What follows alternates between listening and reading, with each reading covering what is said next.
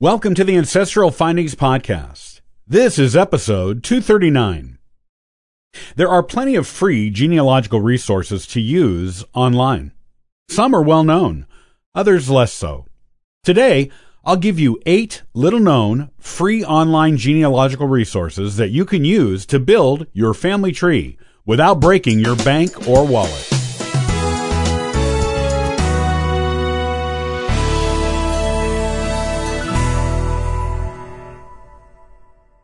You can never have too many free family history research tools at your disposal. As a serious genealogist, you of course will want to invest in a membership at Ancestry.com at a minimum, as it has record sets you will not find anywhere else except the original source, or sets that are available elsewhere online, but not indexed anywhere else. Yet, you cannot rely on it entirely, and when you are just starting out as a genealogist, or when your travel and document ordering budget is low, using free genealogical resources is going to be of invaluable assistance to you in building your family tree.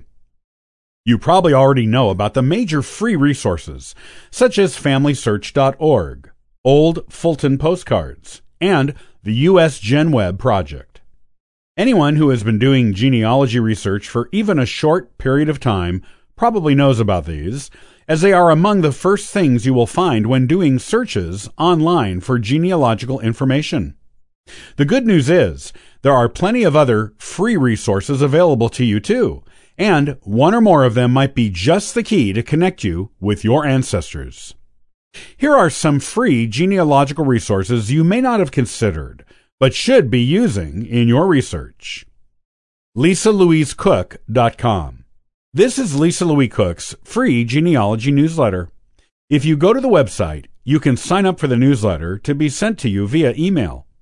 The newsletter contains tutorials on how to do research, as well as news on record sources and upcoming genealogical events you may want to attend. She is a well-known genealogy speaker, and her newsletter is an informational resource you do not want to miss. Blog.eogn.com. This is the daily genealogy newsletter of famed genealogist Dick Eastman. He puts a new one out every day, with each newsletter containing important genealogical information on research methods, records, websites, and more, as well as relevant links you may want to explore in your own family history research. Genealogical.com. This is the website of the Genealogical Publishing Company. This Baltimore-based bookseller and publisher has a good collection of suggestions for genealogy research and resource books that may be of use to you in your own genealogical pursuits. Their website also sometimes has essays written by employees or guest writers on genealogical research topics. AthensLibrary.org. This is the website of the Athens Clarke Public Library System in Athens, Georgia. It has a list of genealogical lectures and lectures on local history that are going on in northern Georgia. If you're in the area, it is worth signing up for their free e-newsletter so you can get this information. Simply go to the main website, then the Athens Clarke County Library site, then the Heritage Room site, and then the Join Our Mailing List site. VVMF.org. This is the website of the Vietnam Veterans Memorial Association. It has a Wall of Faces project online, which has a goal of making sure every soldier who died in the Vietnam War has a photograph of them posted online. You may find your Vietnam War ancestors on there, and maybe biographical information on them that could help you in your genealogical research. The website is still looking for more than 4,000 photographs to complete their Wall of Faces project.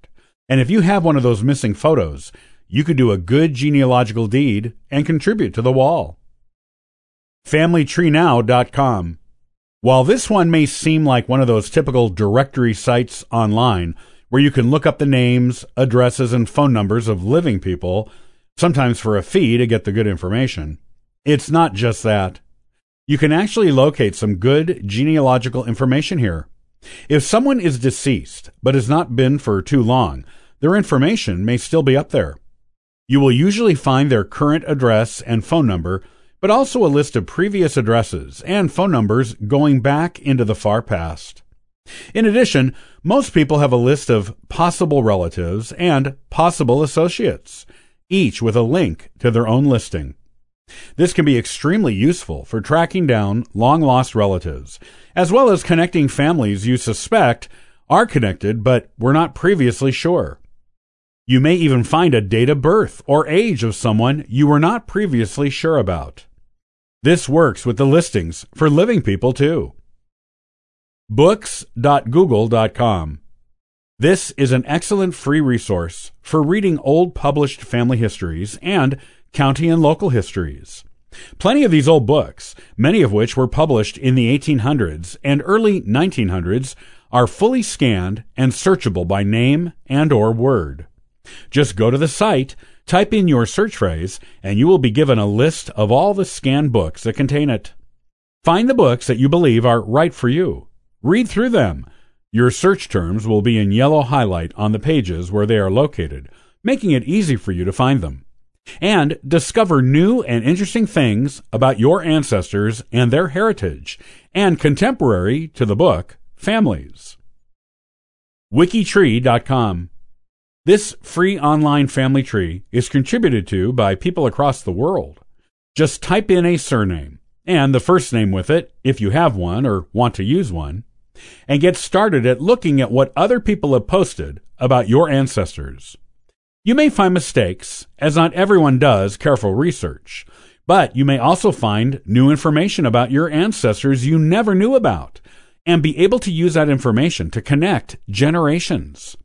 It may even help you break down that brick wall you've been trying to get past in your genealogical research.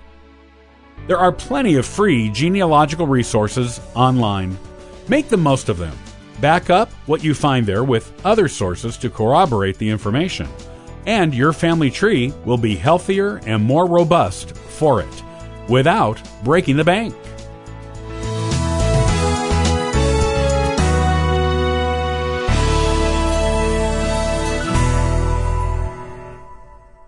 Are you getting ready to do family history interviews with your older relatives? In the next episode, I'll give you some important questions that you don't want to forget to ask. Thanks for joining me today. I'll see you next time on the Ancestral Findings podcast. And for further info, you can visit us at ancestralfindings.com.